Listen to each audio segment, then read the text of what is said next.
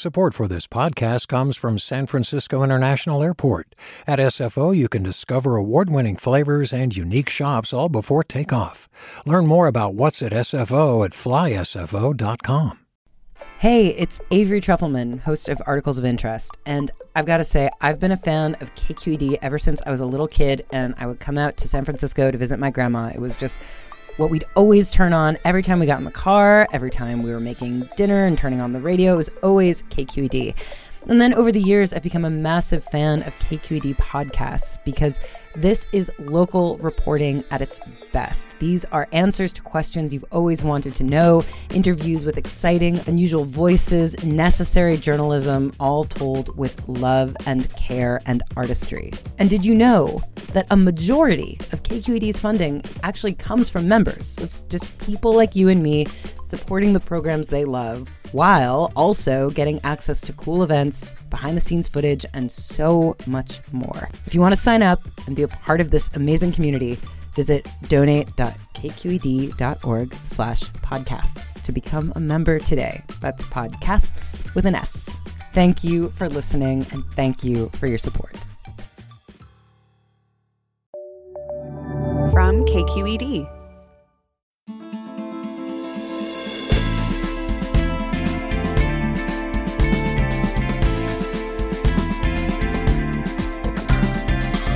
From KQED in San Francisco, I'm Alexis Madrigal. Today, we devote both hours of Forum to Ukraine. Up first, here at 9, we're talking about the challenges of rebuilding. The damage from Russia's invasion of Ukraine is almost unfathomable. 1.5 million Ukrainian homes have been destroyed, and experts estimate it could cost more than $400 billion to rebuild the country. Today, we're joined by a delegation of Ukrainian officials and leaders who are visiting the Bay Area to seek local expertise on how to start rebuilding even as the war continues. The problem is, they need to create a place that will draw back in the wave of Ukrainians who left the country after the war began. We'll talk about their local Bay Area partnerships and the challenges they face at home right after this news.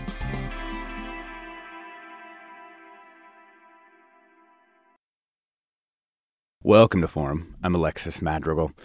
Both hours of Forum today are devoted to the situation in Ukraine. Here in the 9 o'clock hour, we're joined by people who've lived through this major world event, a war in which 500,000 Ukrainians have been killed or wounded. These Ukrainian leaders and reconstruction experts will share their vision of what's going to happen in the future, nearly 2 years after the Russian invasion, and also a bit about their kind of daily lives. What's it like to just be in the cities of Ukraine right now? They're in the Bay Area to meet with local collaborators. We've got a full house here. We're joined by Konstiantyn Demenkov, Chief Advisor for Reconstruction to the City Council of Kharkiv. Welcome, Konstantin. Hi. Also joined by Volodymyr Kreidenko, who is a member of Ukraine's parliament. Welcome. Good morning. And we're joined by Andrii Lakshtanov, who is a construction professional with Hilti Ukraine and a leader at Dobrobat, where he focuses on coordinating international support for the rebuilding effort. Welcome, Andrii. Morning, everyone. And we've got Margie O'Driscoll, who's a strategist for the Center for Innovation, a San Francisco-based nonprofit and a crucial local partner here in the Bay Area. Welcome. Thanks. So, Andrii, let's start with you. What is like a day like for you? Can you walk around cities? Things are open. Like, what's life like? That's a great question, and I think I would start with saying that when the full-scale invasion started, the life has changed dramatically. So I had no single aspect of my life that hasn't changed. However, now, after almost 2 years of the war, you can, in certain periods of time, you can hardly feel or see the changes. Yeah, we do have a curfew. Yeah, we do have an air rocket attacks. Yeah, we do have, let's say, these alarms that puts you in a place when you should go to the shelter and terminate all your operations. However, we still have traffic jams in the morning. We still have many businesses operating, and that's the resilience of Ukrainian people. So almost every industry was able to adjust. Construction industry is our topic in the process of adjustment. So we continue to live. And what part of Ukraine are you in? I'm in Kiev. I was born and raised there, and currently also living there. My family is back. I never left Ukraine, so that's how it is. Yeah. Konstantin, let's ask you, you're in Kharkiv, as I understand it, which is really right near the warring regions, right? So talk to me a little bit about what life has been like for you. Yeah, you know that the Kharkiv city is situated really close to the border. It's like 35 kilometers approximately, 18 miles like. And in the very beginning of the full-scale invasion of Russians, that was the most terrifying and horrible actual experience in all my life. Me and my family never actually went out from the city. We stayed. This is actually my first trip abroad for 2 years already. Yeah, and that was the completely empty city in the first months, and it was hard to see, actually. And for what can I say now? From 2 million people before the war inside city, now it's 1.3 million people inside the city. And it can sound weird, but despite that we have constant missiles attack and a constant fire in the region and in the city, constant air alarms and other, city actually living mostly normal life. Yeah, and the shops are open, restaurants are open. Not very a lot of public places, but still under the certain regulations with the curfew and that you need to be in shelter during the alarm. Mostly are people working. We have traffic jams. Yeah, in the rush hours. You have kids? Not yet. Not yet. Are kids back in school? No, the peculiarity of Kharkiv that it is really too less time to be covered when the airstrike alarm opens, and we are not allowed to open schools without the appropriate shelters. But city council and the mayor decided to do something with that, and we actually started the so-called metro or subway school. So we placed a school for mostly the youngest one, children's, so they can socialize a bit more. But it is only for 2,500 of pupils. And also we are under the process of building the underground school. Yeah, that's what we are now. We are digging. Yeah. Wow. And if you just want to, you're going to go to work, you can wake up and you can go to a cafe and have a coffee and then go to work. Is it like that? Yeah, pretty much like that. But even though that you can you have the massive airstrike alarm and the massive missiles came to Ukraine or to Kharkiv. Mostly what I do that I'm looking some channels what our military says where it can be possible hit it, and decided, okay, I will go to have some grab coffee and go to work. Oh my God! Almost like checking the weather, but it's yeah. That was forecast for the weather, but with the missiles in the air. And with higher frequency of checking.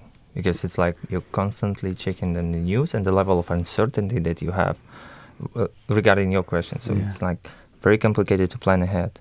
So let's meet next week. Yeah, we can meet next week. We can have a huge event next week. But if the rocket attack will be happening this time, also can add that we just half a year ago they opened some small restaurant with nice coffee, and unfortunately I wasn't able to visit it, and it is already destroyed.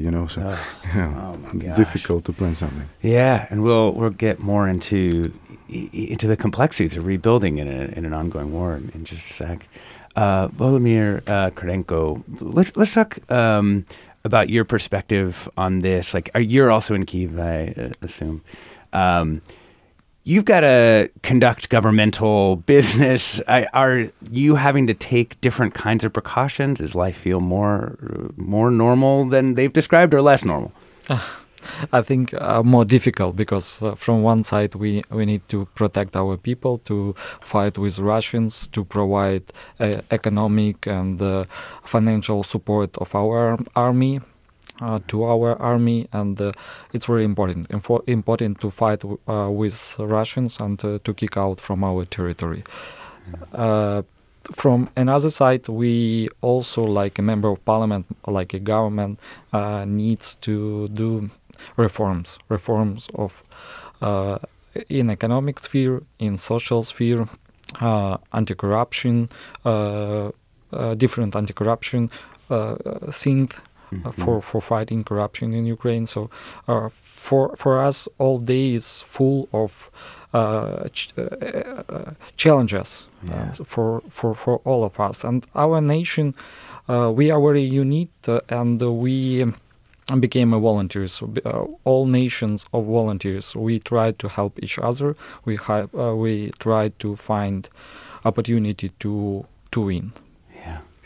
We're talking with Ukrainian leaders and reconstruction experts about what daily life is like there, as well as how to rebuild their country. Do you have questions for our guests about what life is like in Ukraine today and what rebuilding efforts might be? You can email us at forum@kqed.org. You can find us on all of our social channels, Twitter, Instagram, go to the digital community on Discord, or you can give us a call. The number is 866-733-6786. That's 866-733-6786.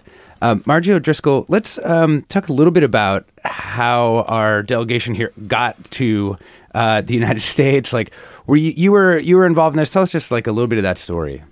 So the Center for Innovation is a San Francisco-based nonprofit. We work globally. And when the war began in Ukraine, we heard President Zelensky say to the nation and the world, not only are we fighting the Russians, not only are we rebuilding our critical infrastructure, roads, bridges, but we also need to start planning for the future. And we were fairly stunned to hear that. We asked people in the heart of a trauma, in the heart of a war, to hold just the idea about disruptions to daily life, worrying about your children going to school in a subway, hoping that your coffee shop is still there after a Russian attack. How do you hold that? How do you hold just the daily work of reconstruction of the critical infrastructure, and then also find space in your mind to think about a future of peace? We found that overwhelming. And so we started talking with Dobrobat, and I think we'll talk about that organization in a minute, and started to frame this idea about creating what we called a community of practice. And we thought if we could bring leaders from all around the country together, from different sectors of life, to see and experience the best that we have to offer here in terms of building and construction, they might take and see what we show them. It's our offering, and bring back the best of what they see that works for their culture and their time. So there was no assumption of what we were going to show them was definitely going to work. We said, you're going to take what we show you and make it better when you go back. So we spent a good bit of time trying to pull it all together. And so we have a delegation of 10 people here, members of parliament, active construction workers, builders, architects, local government officials, and historic preservation experts, because retaining the culture is critically important, I think, for Ukrainians. So we spent 10 days showing them the best that the Bay Area has to offer. Yeah. I mean, it must be a lot, and I think, one of the things that we're going to want to talk about after the break is just, the logistical complexities and it's one thing to be building both with the restrictions of like all of the, California building codes, but also there's, supply chains to you make sure you can get lumber and cement and all the things that you might need. So, Cue up those questions in your minds. We're talking with visiting Ukrainian leaders and reconstruction experts about what it's going to take to rebuild their country. We're joined by Konstiantyn Demenkov, Chief Advisor for Reconstruction to the City Council of Kharkiv, Volodymyr Kreidenko, who's a member of Ukraine's parliament, Andrii Lakshtanov, who is a construction professional with Hilti Ukraine and a leader at Dobrobat, and Margie O'Driscoll, who's a strategist with the Center for Innovation, which is a San Francisco-based nonprofit, crucial local partner here in the Bay Area.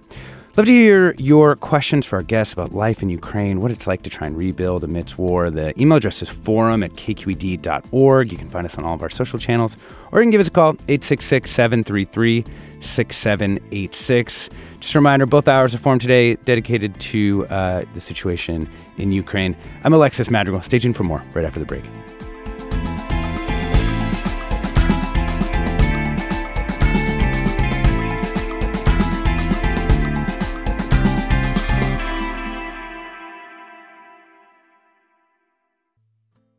Support for Forum comes from San Francisco Opera. Set 10 years after a school shooting, the critically acclaimed opera Innocence takes us into a complex emotional journey where our understanding of innocence and guilt is constantly upended.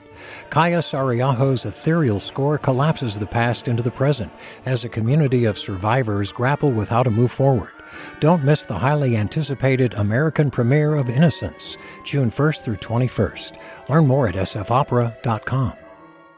We've all got those parts of our house where the internet just won't go. Well, if you had wall-to-wall Wi-Fi from Xfinity, you could worry less about dead spots. Because with wall-to-wall Wi-Fi from Xfinity, you get fast speeds, reliable connection in every room, and power for all of your devices, even when everyone's online. That's wall-to-wall Wi-Fi only with Xfinity. Restrictions apply, not available in all areas. Actual speeds vary. Welcome back to Forum. I'm Alexis Madrigal. We're talking with visiting Ukrainian leaders and reconstruction experts about what it's going to take to rebuild their country. Joined by Andrii Lakshtanov, who's a construction professional with Hilti Ukraine, the leader at Dobrobat, where he focuses on coordinating international support for the rebuilding effort. Joined by Margie O'Driscoll, a strategist with the Center for Innovation here in the city, Volodymyr Kreidenko, who's a member of Ukraine's parliament, and Konstiantyn Demenkov, who is a chief advisor for reconstruction to the city council of Kharkiv.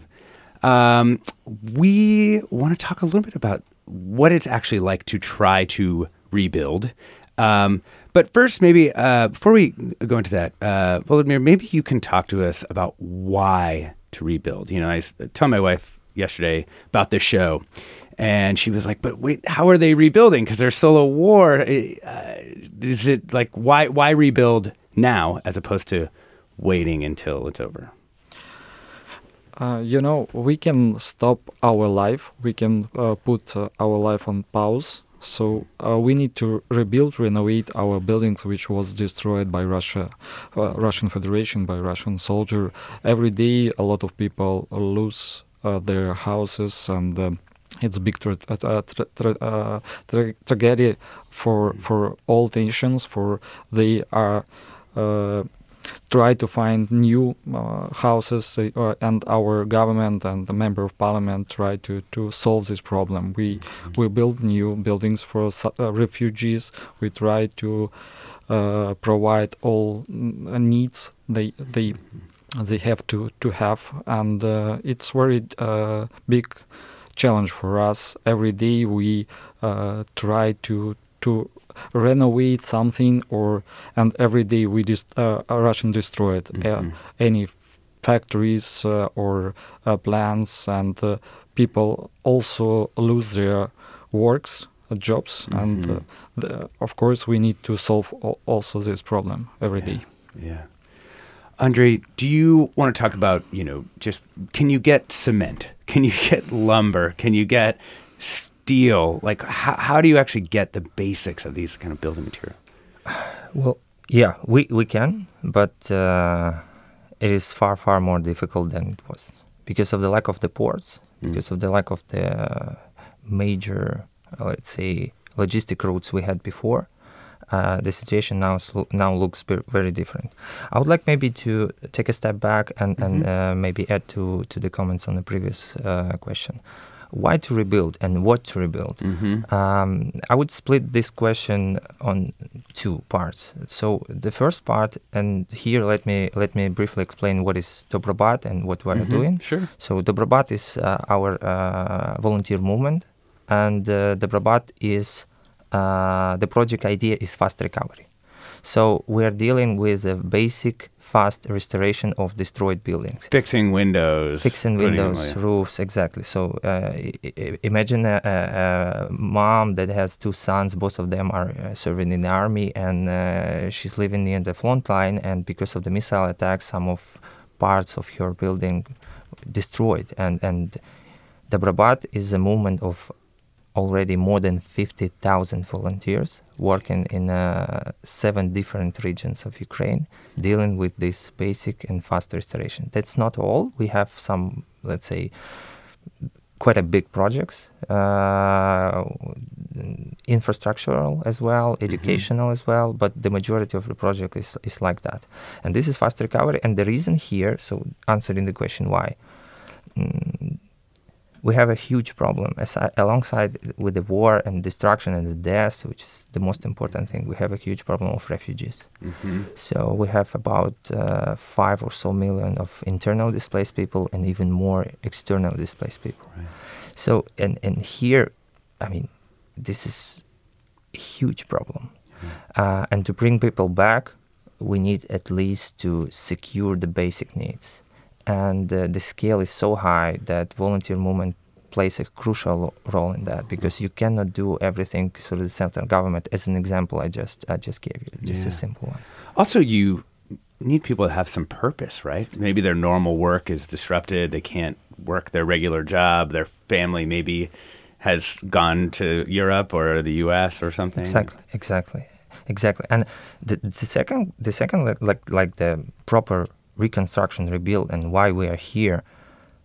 Well, let's imagine that the war ends tomorrow. We all hope for, but let's imagine. Are we ready for it?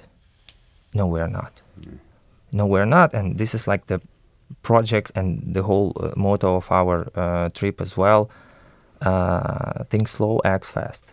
So we would like to utilize this moment of time to prepare ourselves to be more productive, to use more technologies. For instance, regarding the resources, human resources, we are lacking more than 8 times as we, let's say, plan to have to the proper rebuild when the time comes. And closing my comment with the exact answer on your question. So we can have it. The logistics routes are there. However, due to various reasons, it is very challenging. Most likely, some of you heard that recently we had huge strikes on the border with Poland. So as a supplier, as a company I'm representing, I'm dealing with it on a daily basis. We had a cargo cars there for 2 months, just staying on the border, almost 2 months, 1.5 months, just staying on the border. So it affects hugely, and it creates a lot of tension. And you can imagine if the only route you have is the road route. So it limits you very, very seriously. Right. Oh, man. Konstantin, I imagine that in Kharkiv, it's like that, but worse, right? Because you got to get it into the country, and then you have to get it, closer to the front. Yeah, but that the most problem is the border.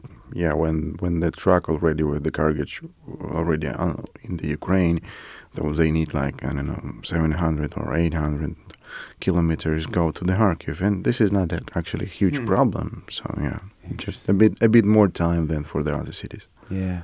And how do you source the materials? Like, how do you find what, let's just take one example, pick an example, like lumber, steel, cement, something like, what is the actual way of getting that stuff? Actual way, it's different. Actually, sometimes some international funds assist us and help us with some construction materials, and sometimes we just buy it from the subcontractors or contractors. Where they actually find out, we already didn't know that, because it is their way to fulfill agreement between us. Yeah. Because we are also under the process, not only for the fast recovery, but also for the complete building reconstruction.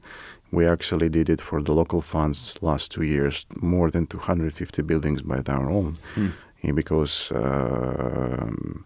people actually don't want to stop to live, and they want to be in their houses, and this is what they ask for, and this is what they ask for the mayor and the local authority, and we are doing our best to do that.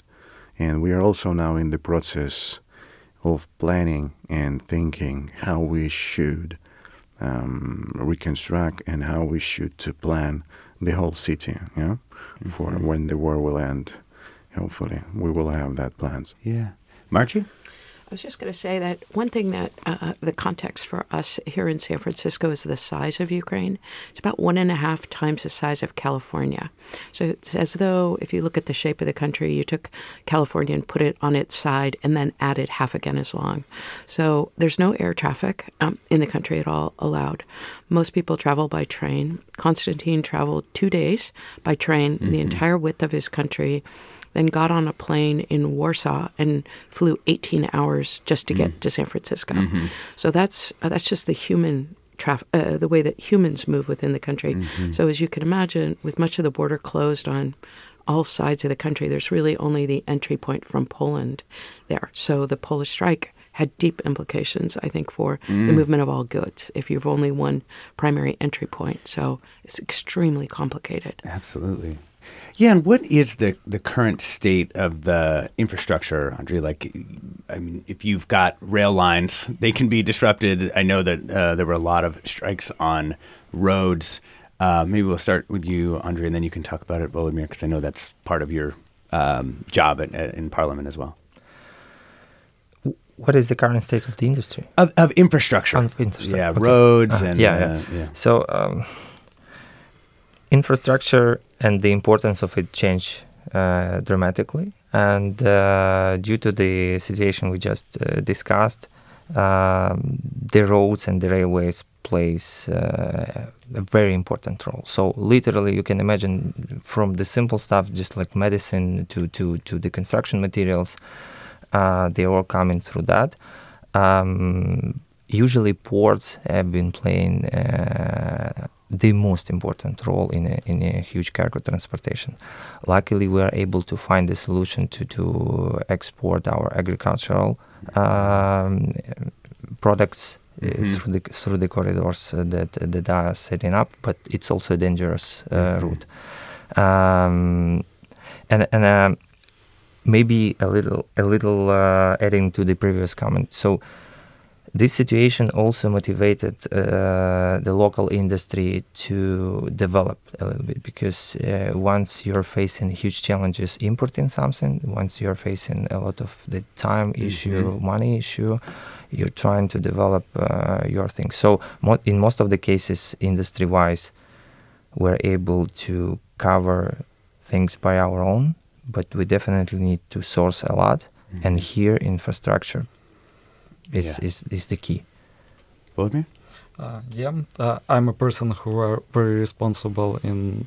I work like a deputy chairman of Transport and Infrastructure Committee, and every day we faced a lot of challenges in infrastructure situation, because a lot of bridges was destroyed by Russians, and we tried to renovate these bridges for good connection between our cities, and it's very important for people to get a possibility to move from one city to another, and for all Ukrainian people wait and see how we do this work, and we have a success in such infrastructure projects, but of course we stop all big infrastructure building or renovation because of lack of resources, because of understanding that in any time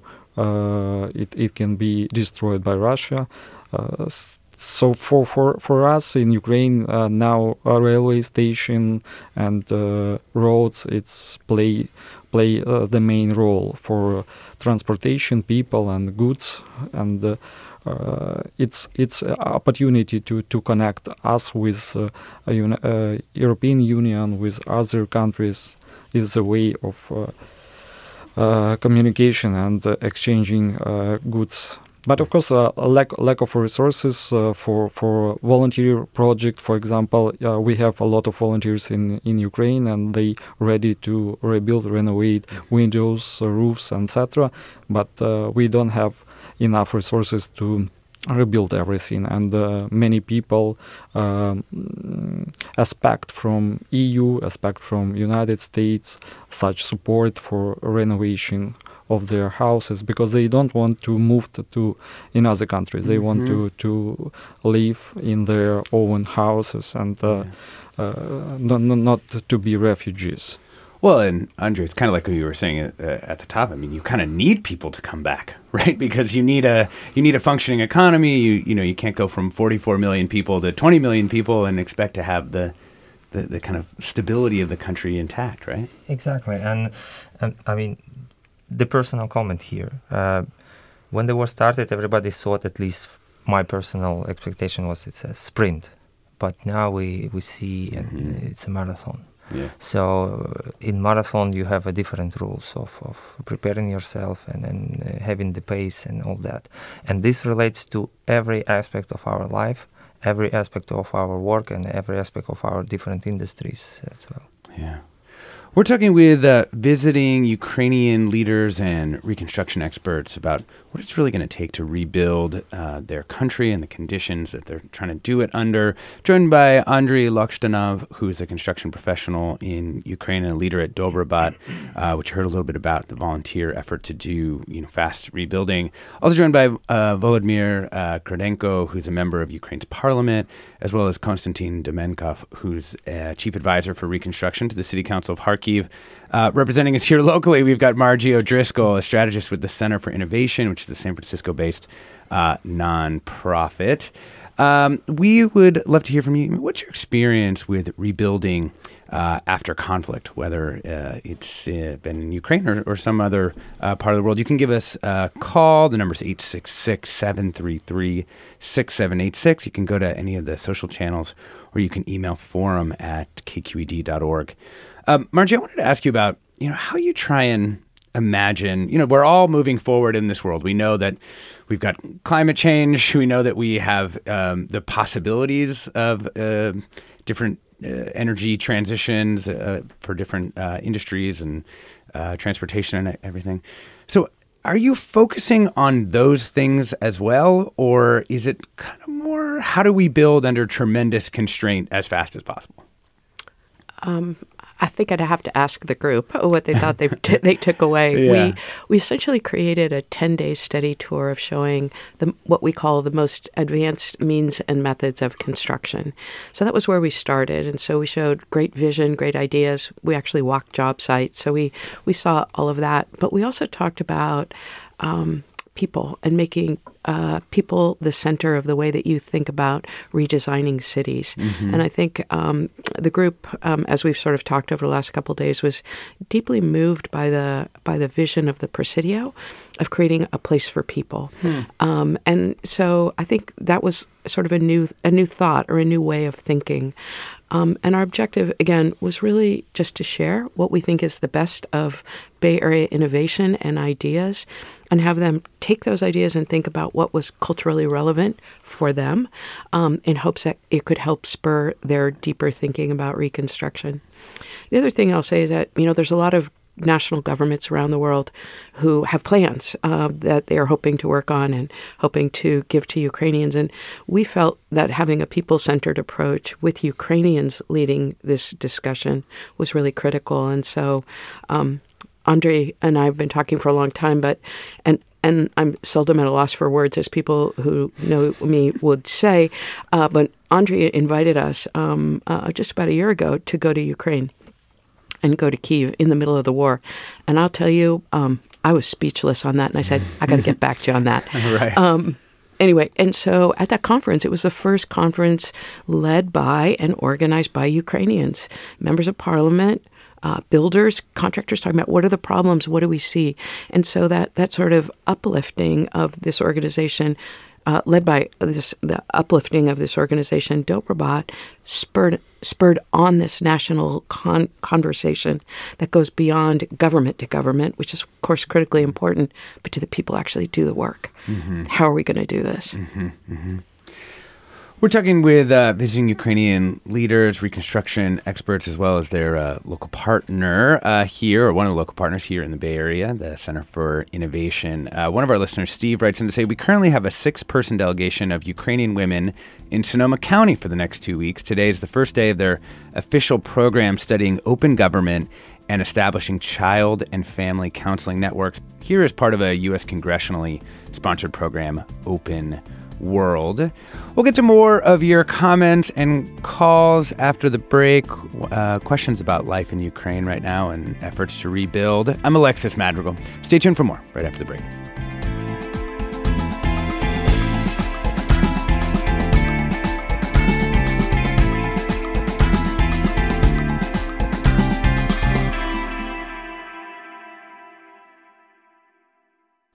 Support for Forum comes from San Francisco Opera. Set 10 years after a school shooting, the critically acclaimed opera Innocence takes us into a complex emotional journey where our understanding of innocence and guilt is constantly upended. Kaya Sariaho's ethereal score collapses the past into the present as a community of survivors grapple with how to move forward. Don't miss the highly anticipated American premiere of Innocence, June 1st through 21st. Learn more at sfopera.com. We've all got those parts of our house where the internet just won't go. Well, if you had wall-to-wall Wi-Fi from Xfinity, you could worry less about dead spots. Because with wall-to-wall Wi-Fi from Xfinity, you get fast speeds, reliable connection in every room, and power for all of your devices, even when everyone's online. That's wall-to-wall Wi-Fi only with Xfinity. Restrictions apply, not available in all areas. Actual speeds vary. Welcome back to Forum. I'm Alexis Madrigal. We're talking with visiting Ukrainian leaders and reconstruction experts about what it will take to rebuild their country. Joined by Volodymyr Kreidenko, a member of Ukraine's parliament, Konstiantyn Demenkov, who is a chief advisor for reconstruction to the city council of Kharkiv, Andrii Lakshtanov, who is a construction professional with Hilti Ukraine and a leader at Dobrobat, focuses on coordinating the international support for the rebuilding effort. We've also got Margie O'Driscoll, who's a strategist for the Center for Innovation, who's been working with these folks here in the Bay Area. Let's bring in Carl in San Jose. Welcome, Carl. Yeah, hi. I went to first Ukraine in 2005. I'd been in Russia for several years before there. And I was just going to make the comment. I've made like 30 trips to Ukraine, lived in Kharkiv, in Dnipropetrovsk, and Zaporozhye for years.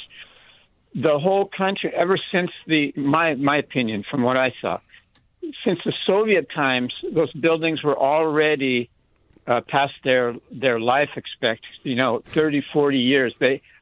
Half of these apartments they're still Soviet style. Mm-hmm. And so, I mean, this thing, the whole country needed to rebuild even before the war. So this thing is going to take, to bring it up to European standards, it's going to take 30, at least 20 years. And I don't know where they're going to get the manpower for this, What the East Germans did, and I was in East Germany too before that, they completely retrained all the people to send them to school, make them construction workers to restore the buildings in East Germany. It's unbelievable, What it took, anyway, yeah. I got to hand it to you guys for doing this great job. And I just want to tell all the people out there in California that Ukraine is a fantastic country. I love those people. Yeah. Hey, Carl. Thank you very much. Yeah, thanks so much for that perspective. Andrii, do you want to start with that? I mean, let's first take on the first piece of Carl's comment, which is essentially that there were a lot of old Soviet buildings that needed to be rebuilt even before the war. Well, yeah, that's right. And I mean, I think I was graduating in Ukrainian National University of Construction and Architecture back in 2009 or 8. Mm-hmm. And having my master's, we already started education moving to Eurocodes within the national norms. So this is however, the process is not fully finished yet.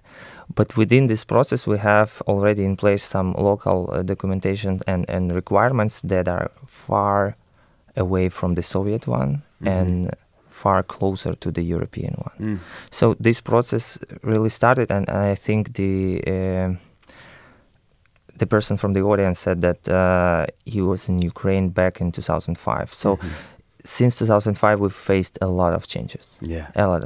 And we are happy to invite him once it will be possible or host even now to witness these changes. So I fully agree on that comment.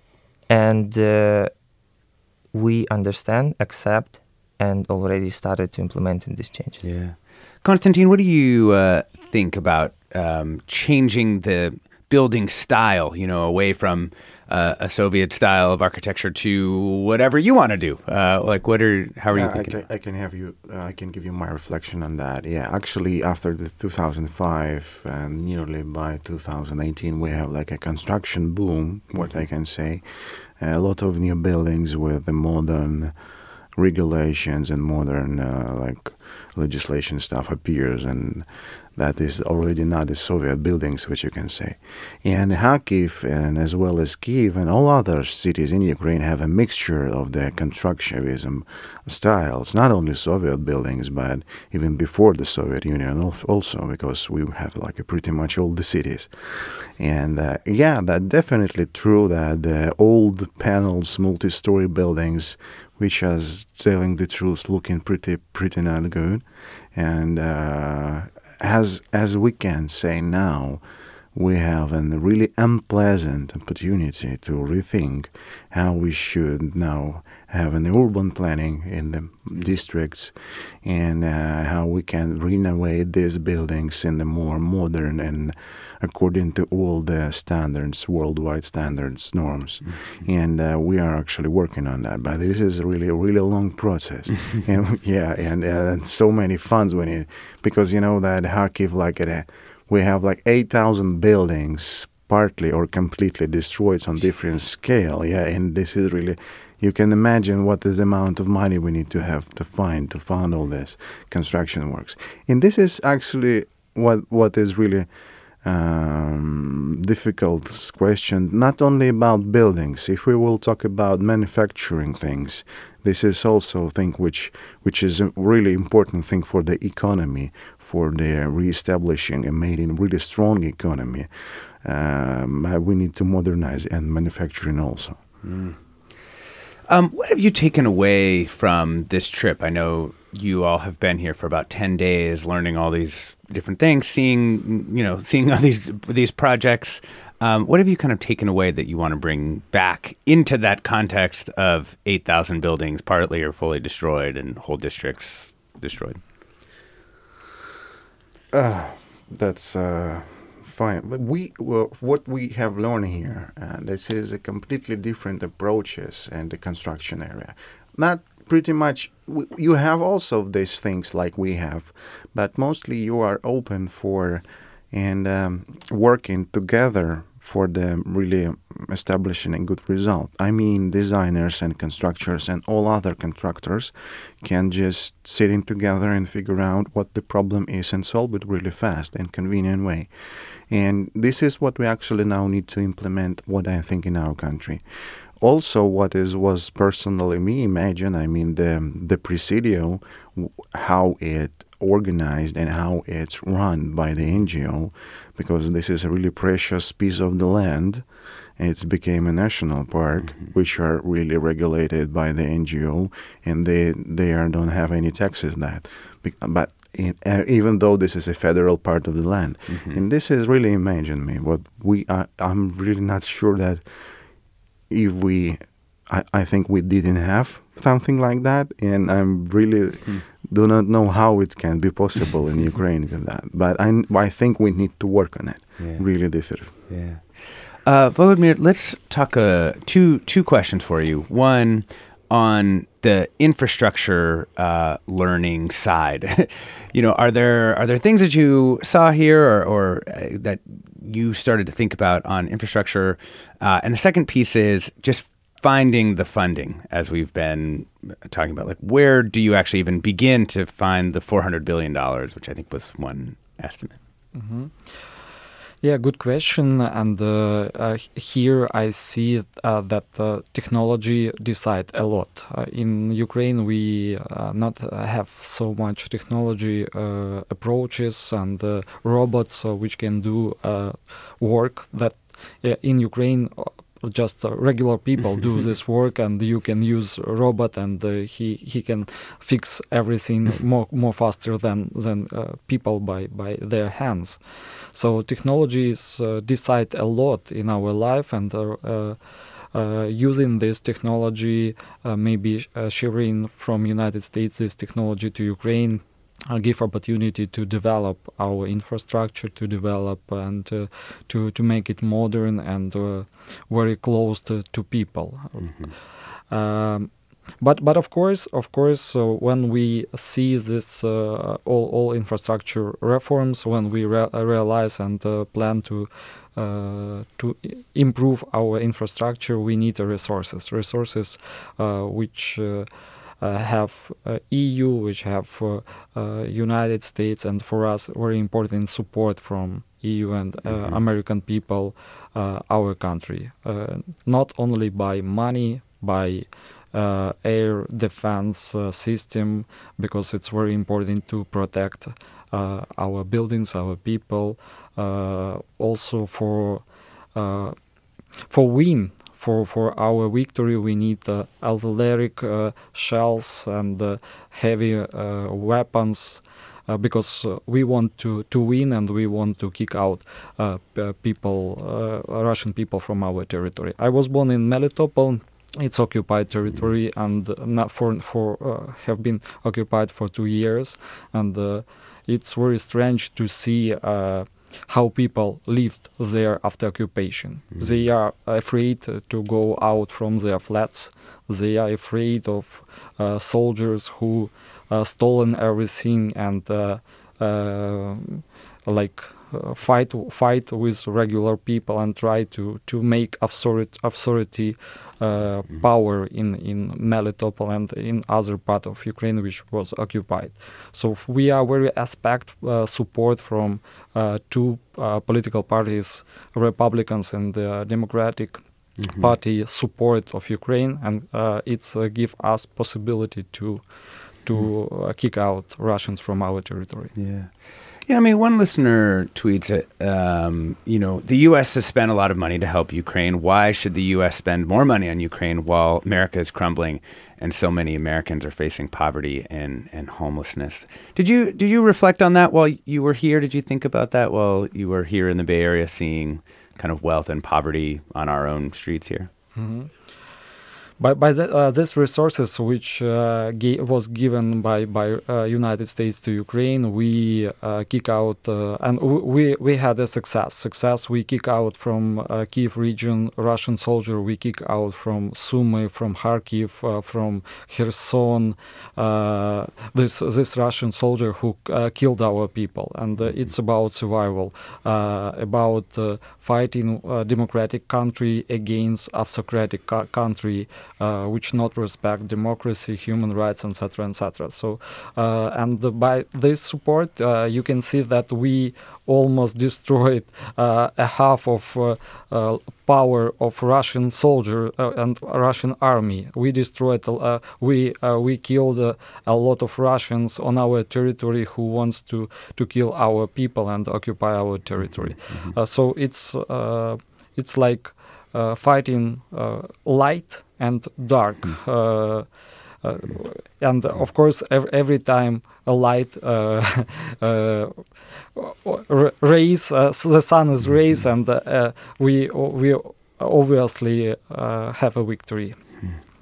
Let's bring in another caller here. Let's bring in Eric in San Jose. Hi, good morning. Hopefully you can hear me okay. Yeah, sure can. Go ahead, Eric. Alex. Yeah. Thanks for having me on in this topic. So, I work for the County of Santa Clara, Board Supervisor Otto Lee, and he's kind of taken a personal interest on this issue. But we hosted a delegation at the county last May. We're going to be having another delegation coming in. It's through that similar open world program that was mentioned for the people in Sonoma. We're bringing members of parliament in September. And right now, members of our sister commission are working to organize some medical supplies to get sent over to Ukraine, hopefully this spring or this summer. And they actually have a meeting to talk about it tonight. But, it's just been a really big thing for us to try to push on the local level. I think it's that idea that we can do both. We can help people here and we can help people abroad. And it's just been a special opportunity to get to work with these people. we got to meet them. We got to spend some really good time with them in May. I'm really looking forward to the Parliament delegation coming this fall. It's just been a really great experience to shine the light on this issue, and just want to thank everybody that's working on this stuff and, continuing to do this stuff. And like I said, County Supervisor Otto Lee, it's been both kind of strangely personal and, in his role that we've been able to do this stuff. So it's, just kind of throwing that information out and expressing our appreciation for this happening, especially to our sister commission members and the chair, Nancy Madison. She's just been I say she's a rock star for all the work that she's been putting in as a volunteer to make this happen, right? Yeah. To make the medical supplies, to make the delegations. Like, nobody asked her to, but all these commissioners, just in their heart, they care about this so much, and it's been just wonderful to kind of be a part of. Let me throw this over to Margie, who I think is... So I just want to follow up on what you've just said. When the Center for Innovation started this project, it was something we had never done before. We had no idea how to do it. There felt like there was no roadmap. So I reached out to people in San Francisco and said, hey, can you help? This is in the middle of a context that I've had to explain to the Ukrainians where we all feel like San Francisco's in a doom loop of despair. We're a failed city. We can't do anything right. And so for me to show the Ukrainians the best of what the Bay Area offered was an amazing gift. Moreover, I just want to say that every San Franciscan or anyone in the Bay Area who I asked to help to meet these people said, yes, of course, and what more can I do? Mm-hmm. So, I'll just say that I've been given over to this doom loop scenario. I think everyone has. But in the last 10 days, spending the time seeing San Francisco through the Ukrainians' eyes and recognizing the enormous generosity and wisdom, which was freely shared by some of the most eminent intellectuals, practitioners in the world that happen to live in our area, renewed my faith and optimism in the city of San Francisco and the people who are here, and made me believe that even though some of us might feel we're in a bit of a not our best space, we can and we will survive because of our generosity of spirit. Yeah, I mean, Andrii, I imagine a lot of Bay Area people complaining about the city might have seemed a little provincial, a little small-minded relative to the problems that you're facing back home. Well, listen, we are facing the level of hosting that we are facing here is enormous. It's really a top level, and I would like to use this opportunity also to express our gratitude to the CFI, to everyone who hosted us, because we've been to Stanford, we had a lecture with a professor there, we've meeting ambassadors, even Nancy Pelosi came to us to have a private short talks, and what is also very important, this gratitude goes to regular people who are meeting on the streets. Mm-hmm. So without any scheduled conversation prepared in advance, we're meeting a lot of people here, and we feel it, see it. And so they understand the level of complexity that we have goes far beyond the problems that they are facing, despite they can be somewhere unsatisfied with the governance of their city. But we are on a different level. And what I'm trying to say, everyone understands it, both us and citizens of San Francisco as well. And here, maybe I would like just to have a short step back and do a comment regarding the historical one. So everyone takes Ukraine and its rebuilding within the latest history perspective, but we should take a step back and realize that Kyiv was founded 1,540 years ago. 1,540 years ago. This is my favorite, beloved, and Moscow, for instance, or other Soviet Unions back then had nothing, empty space. So when we speak about architectural, when we speak about some of the style, when we speak about the culture, we have it. It goes very deep. It goes far beyond the Soviet Union. Yeah. We've been talking with visiting Ukrainian leaders and reconstruction experts about what it's going to take to rebuild the country. Been joined by Andrii Lakshtanov, a construction professional and leader at Dobrobat, which is a place you should really check out. We've also been joined by Konstiantyn Demenkov, who's chief advisor for reconstruction to the city council of Kharkiv, and Volodymyr Kreidenko, member of Ukraine's parliament. Also joined here in the studio by Margie O'Driscoll, who's a strategist for the Center for Innovation. Thank you all so much for joining us. Thank you. Thank you. Thank you very much. Thank you. I'm Alexis Madrigal. Stay tuned for another hour of Forum on Ukraine ahead with Mina Kim. Funds for the production of KQED's Forum are provided by the John S. and James L. Knight Foundation, the Generosity Foundation, the Germanicos Foundation, and the Heising-Simons Foundation. Support for Forum comes from San Francisco Opera. Set 10 years after a school shooting, the critically acclaimed opera Innocence takes us into a complex emotional journey where our understanding of innocence and guilt is constantly upended. Kaya Sariaho's ethereal score collapses the past into the present as a community of survivors grapple with how to move forward. Don't miss the highly anticipated American premiere of Innocence, June 1st through 21st. Learn more at sfopera.com. We've all got those parts of our house where the internet just won't go. Well, if you had wall-to-wall Wi-Fi from Xfinity, you could worry less about dead spots. Because with wall-to-wall Wi-Fi from Xfinity, you get fast speeds, reliable connection in every room, and power for all of your devices, even when everyone's online. That's wall-to-wall Wi-Fi only with Xfinity. Restrictions apply, not available in all areas. Actual speeds vary. All over the country, we need to improve reading in Wisconsin. Schools are changing the way they teach reading. I'm calling for a renewed focus on literacy. We have gotten this wrong in New York and all across the nation. And it's happening because of a podcast. I think your podcast has changed my life. And I'm going to share this podcast with everyone I meet. Sold a Story investigates how teaching kids to read went wrong. New episodes of Sold a Story are available now.